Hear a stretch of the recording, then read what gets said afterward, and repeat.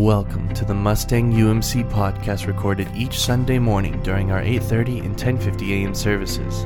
We invite you to join us in praise and worship during that time, and our hope is that this podcast serves as an encouragement for you and for your family in your daily life.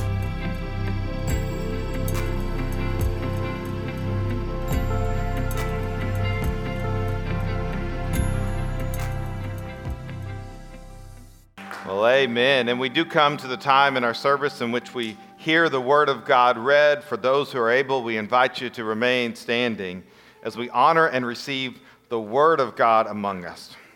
We have two scriptures today. The first will be Luke 23:39 through 43, and then I'll be reading from John chapter 11, verses 25 through 26. Let's give our attention to the reading of God's holy word.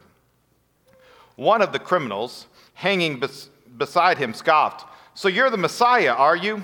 Prove it by saving yourself and us too while you're at it." But the other criminal protested, "Don't you fear God even when you have been sentenced to die? We deserve to die for our crimes, but this man hasn't done anything wrong." Then he said, "Jesus, remember me when you come into your kingdom." And Jesus replied, "I assure you, today you will be with me in paradise." And then moving on to John chapter 11. Jesus told her, "I am the resurrection and the life. Anyone who believes in me will live even after dying. Everyone who lives in me and believes in me will never, ever die." Do you believe this, Martha? This is the word of God for the people of God. Thanks be to God. Amen. You all may be seated. Let us pray.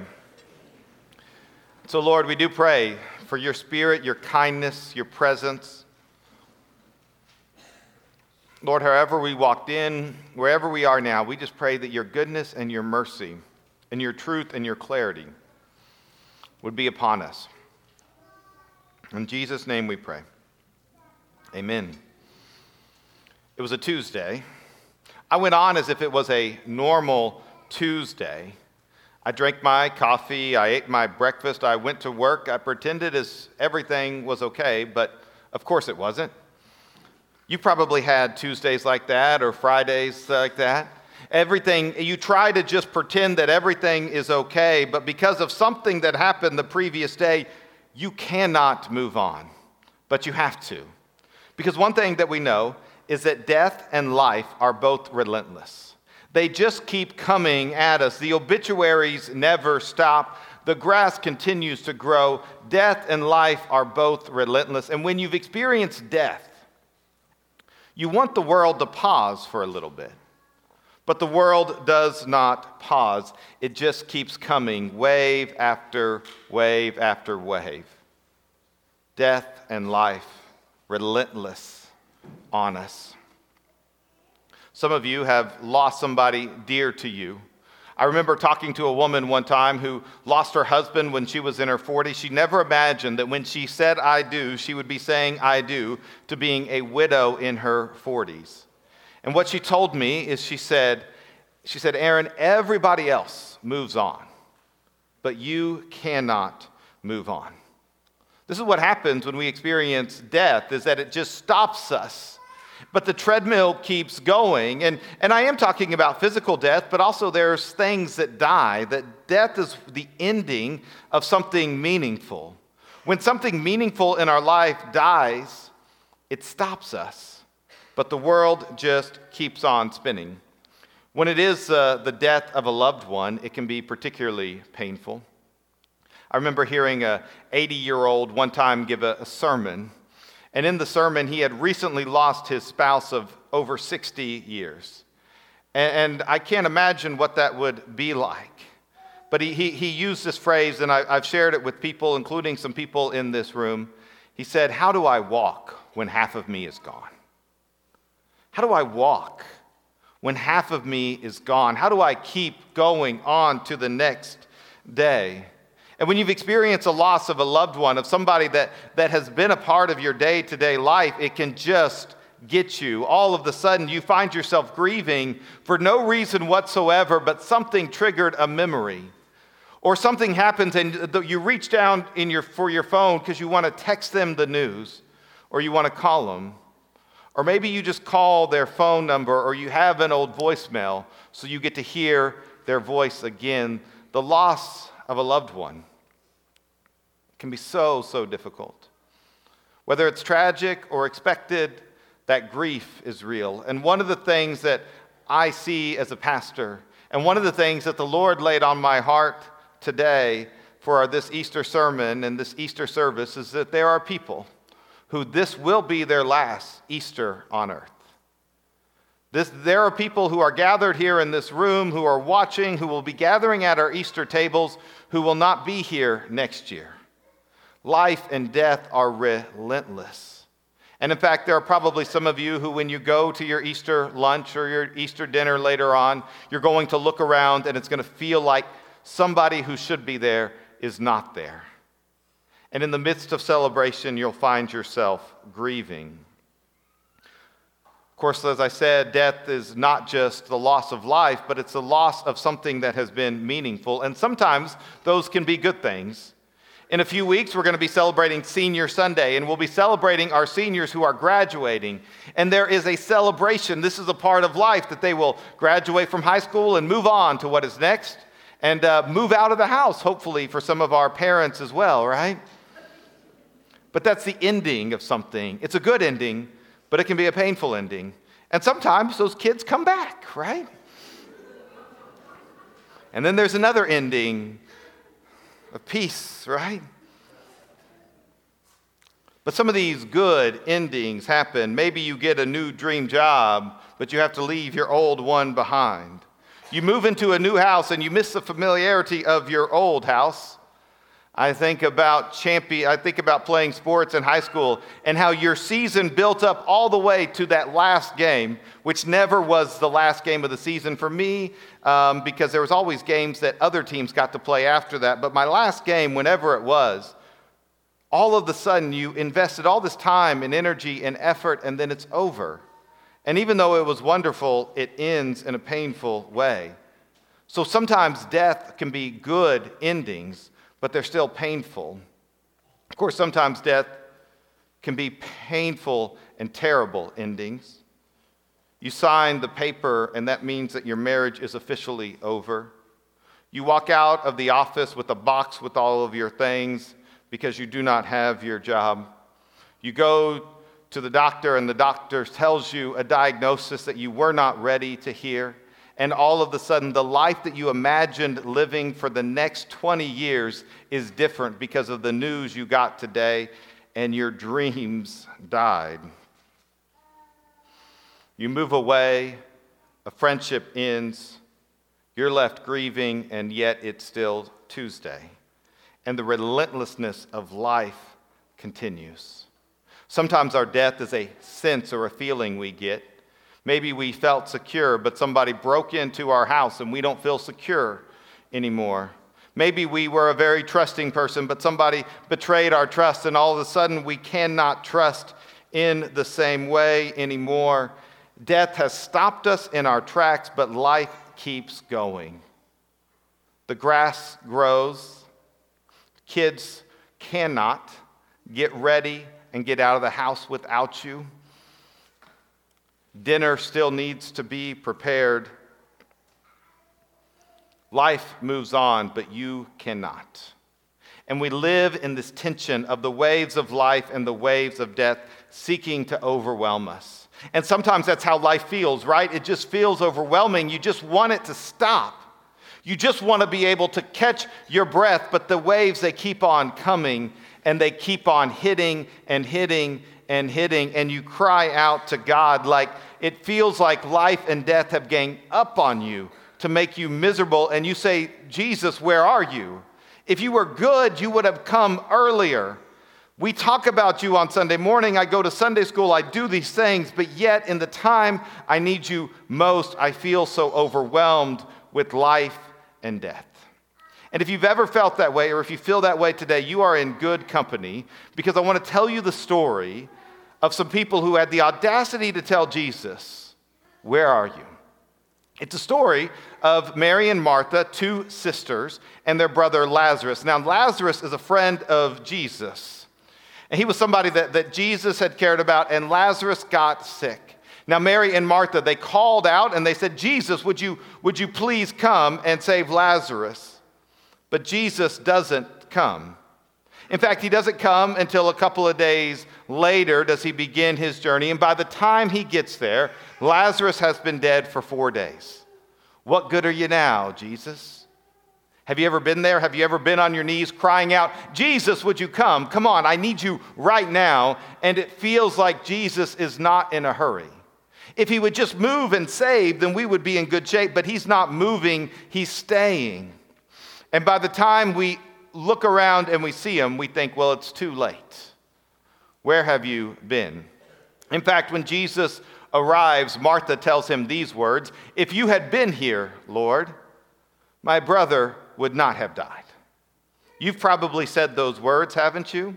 If you had been here, Lord, my son would not have died. If you had been here, Lord, the cancer would not be in my body. If you had been here, Lord, my divorce would not be finalized. If you had been here, Lord, my kids and I would get along.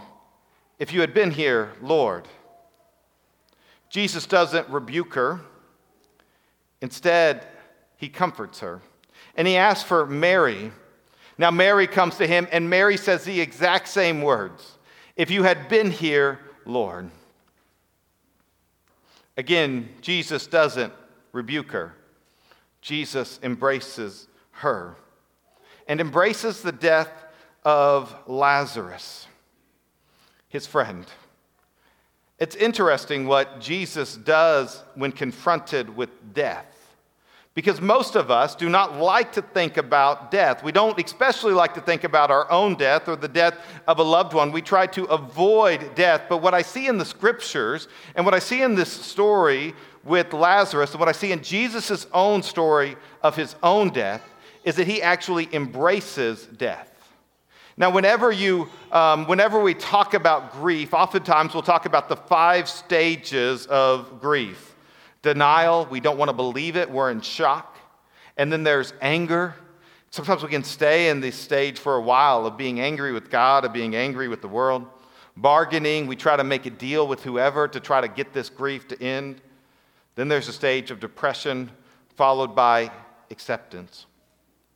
But I wonder if we can learn about how to embrace grief by seeing how Jesus embraces death. Now, and so as we go through this story in John chapter 11, we're going to see how Jesus faced death head on.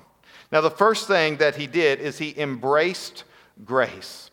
Is that he embraced this idea that there was something that was already present going on. He tells them, I am the resurrection and the life. He gives them the promise that your brother will rise again, but he also gives them the goodness of his presence. That anytime there is loss, it only matters because something mattered. If somebody passes away who you've never heard of, it does not impact you.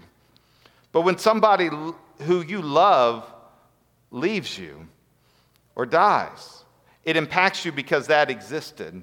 And so at the beginning of embracing death means that we embrace grace, especially the grace that Jesus is with us in the midst of it. This is the good news, is that we never go through any grief or death without God in the middle of it. And so whenever we face death, we face the grace and the goodness that comes from not being alone in this world. Now the story goes on, and Jesus says, I want to go to the tomb where Lazarus is, to go to the cemetery, to go see, to go pay my respects is often what we think. And what happens is that when he gets there and Mary is weeping, it says Jesus wept. It's the shortest scripture in our whole Bible. Jesus wept. But it's one of the most profound ones because it tells us that in the process of death, Jesus embraces lament. While you and I, we try to avoid crying, while you and I try to avoid crying out to God, while often we try to hold our tears, Jesus weeps openly. Even though he knows what he's about to do, in this moment of death, he embraces lament. that death is a part of life, and death is terrible. A friend of mine buried his mother on Monday. On Tuesday, I texted to check on how he was doing, how everything went the day before. You know, sometimes that day after the funeral is when everything waves and waves come on at us because we finally got all the details done. Death is a terrible thing. One of the things that happens when somebody dies is there's all these decisions that loved ones have to make that they don't want to make. What kind of casket? What kind of headstone? When do you want the service to be? How many people are going to come for lunch? What songs do you want at your service? Do you want an obituary? If so, where do you want it? How much are you willing to spend? All these decisions in the context of death that can be overwhelming. And so the day after the funeral may be the first time that somebody sits and grieves and laments. And so I was asking my friend how he was doing the day after the funeral. And this is a person who I know knows God, who I know knows death, and who I know knows that he's supposed to lament. And he told me, he said, Aaron, I was holding it together. Have you ever done that before? I was holding it together. I felt it well up right here, and then it kept going. I felt it right here. And then he said, until this lady hugged me, and I couldn't stop it anymore. I remember when my grandmother died. She died during Holy Week. We had her service on Holy Saturday. This was years ago, and I had actually preached a Good Friday service and then left after the Good Friday service, Heather and I did, and we went up to Wichita, Kansas. As a family, we were singing a song. It's called Untitled Hymn by Chris Rice, and I just went from one thing to another. Again, sometimes this is what happens with death, is you just go from one thing to another, and here I am. I'm supposed to be the strong one. And so this whole time, I had been being busy, doing good things, but being busy. And so the time of the service comes, and I'm up here, and some of us, there's me and my cousin Jordan who are playing the guitar. There's about 5 or 6 of us who are singing. And in the middle of the song, all of a sudden, this weird thought goes through my head. Aaron, this is your grandmother's service. You need to feel this. Now, that's not what I wanted to do. But yet, that's what I did. And so there is a line in the song. It says, dance for Jesus, dance for Jesus, dance for Jesus and live. And I had the extraordinary, just very odd thought of my grandmother dancing. My grandmother, I had never, ever seen her dance, let alone imagined her dance. And so I'm playing and I'm singing and I'm laughing in my head. You know, laughter is the quickest gateway to tears, right? And that's why when we do these times when our families gather, we should laugh and we should cry. And so then we sing our final verse. It says, and with your final heartbeat, kiss the world goodbye. Then go in peace and laugh on glory's side.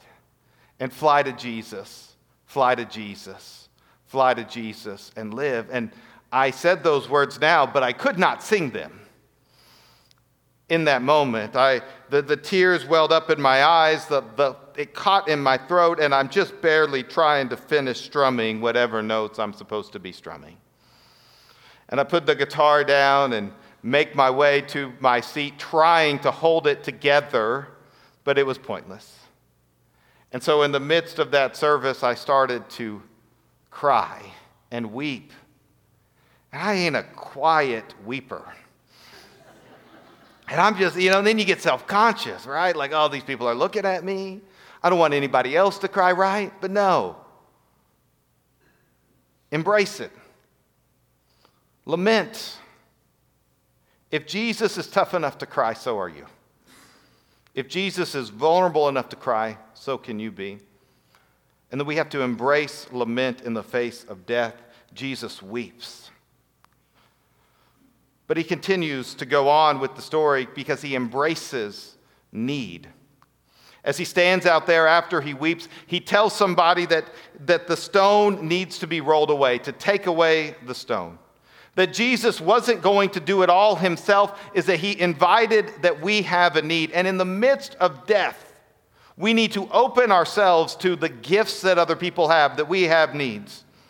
And so if somebody comes and as you're experiencing a death or a loss or a grief and they want to mow your lawn, let them. If they want to bring casseroles, let them. If they want to sit and just be, let them, because we have needs. So often we try to be the tough ones. But Jesus said, I need help. Somebody roll the stone away. And as we grieve and as we experience death, Jesus also embraced trust. It says, then Jesus looked up. He knew where his help comes from. He looked up to heavens and he says, Father, I thank you that you have heard me. I trust that you are about to do something here. I believe in what you can do. He trusts. And when we face death with trust, when we face loss with the belief that God is able to do something, it gives us hope. Resurrection means that the worst thing is never the last thing. And so the last step of embracing death is resurrection. And so Jesus stands outside the tomb and he says, Lazarus, come out. And Lazarus walked out with his grave clothes still on. I like to think that when he walked out, he sort of popped out. Surprise. Something, I don't know. But you think about a moment, right, of boy, that's an entrance, right, to be able to do. But he came out of the tomb alive and well, extraordinary stuff. Now, this week I struggled with my sermon. It should be, as a pastor, resurrection, should be easy to talk about. And sometimes, just like anything, we can put a lot of pressure, or we can think a lot of thoughts, or we can try to make it perfect. But I left on Thursday, and I didn't feel I don't like what I've got. I left on Friday, and I was I don't like what I have. I thought, Lord, you're going to have to do something. But thankfully, on Friday night, we had our Good Friday service. And we embraced the last words of Jesus. And what I see in the last words of Jesus is the same pattern that Jesus embraced the death of Lazarus. He embraced his own death through his last words. So he embraced grace. Do you hear the words he said on the cross? Father, forgive them, for they know not what they do. He had words of forgiveness and grace for other people. He said to the prisoner in the scripture we read, today you will be with me in paradise.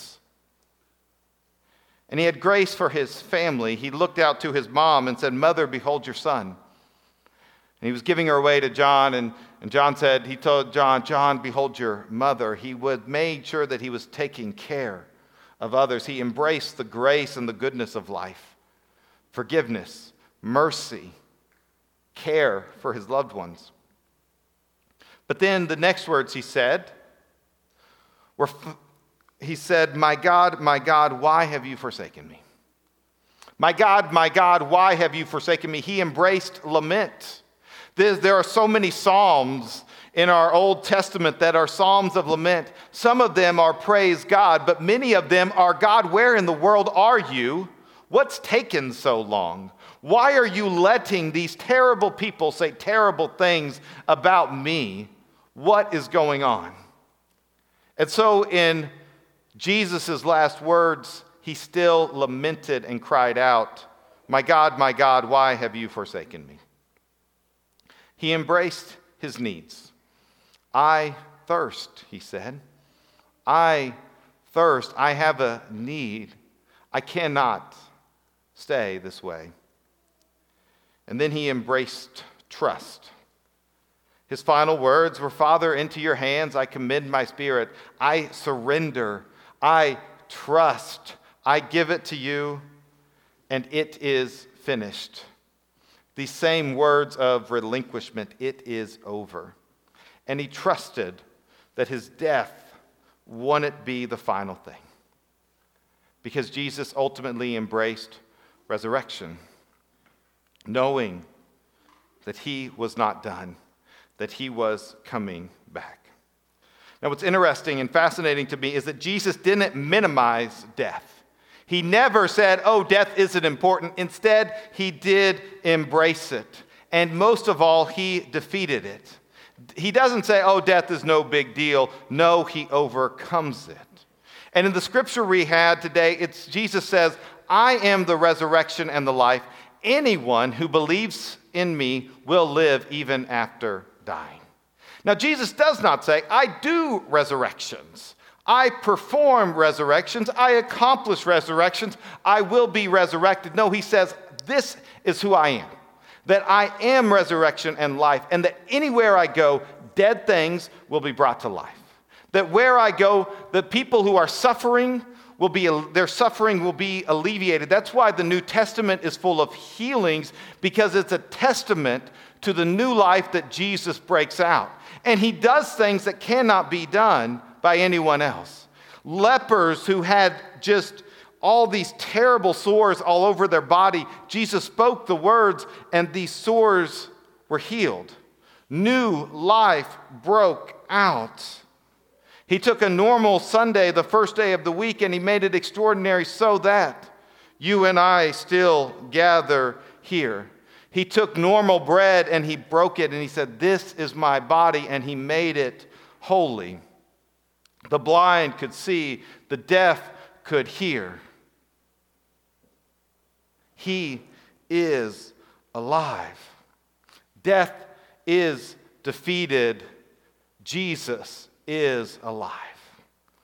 Now, what's interesting to me as part of the resurrection story is what the disciples did afterwards. When they realized that Jesus had been resurrected, when they realized that he was going to ascend, and they realized what was happening, they did not stand around and sing Some Glad Morning, When This Life Is Over, I'll Fly Away.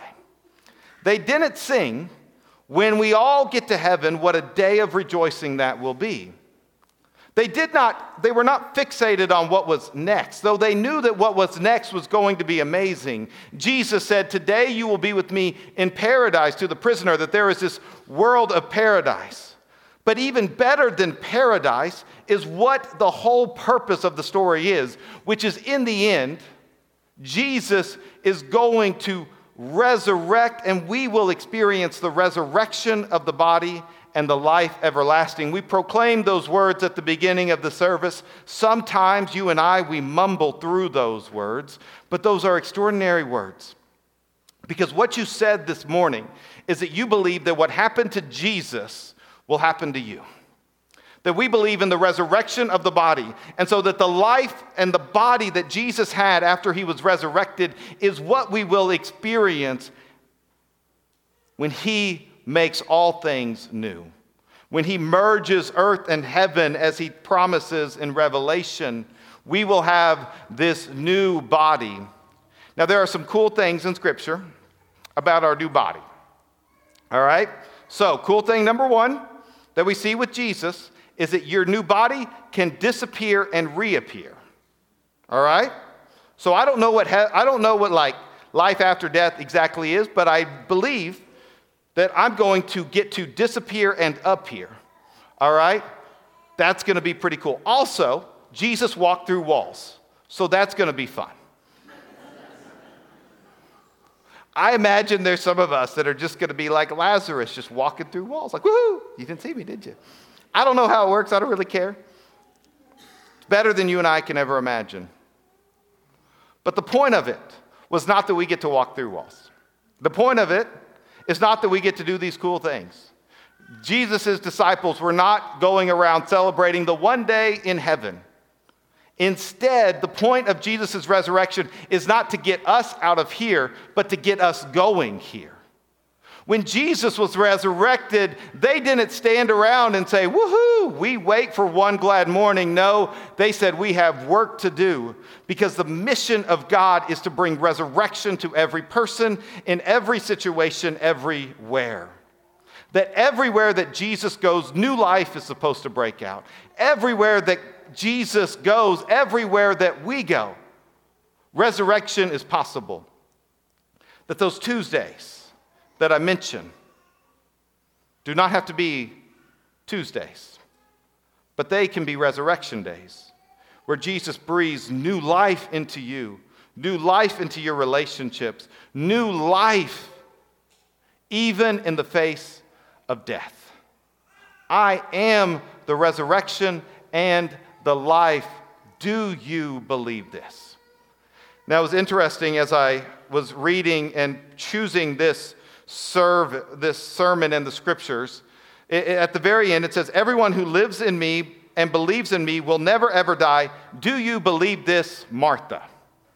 And I thought that was a strange way to end a scripture text, and I almost just took the creative pastoral liberties and just ended it with, do you believe this? ? But as I thought about it for today, I am so thankful that Jesus asked the pointed question of an individual, because I think it's what matters.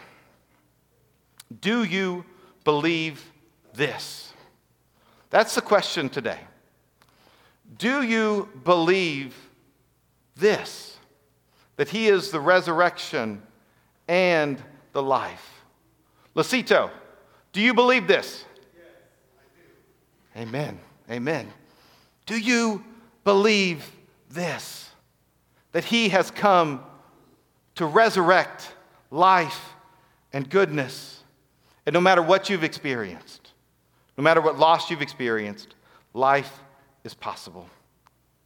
And so what we're going to do is we've been singing this song, Give Me Jesus, throughout our time. We're going to be singing this song, That When I Come to Die. And it's not just about our final death, but anytime we approach death, we're going to say, Give me Jesus.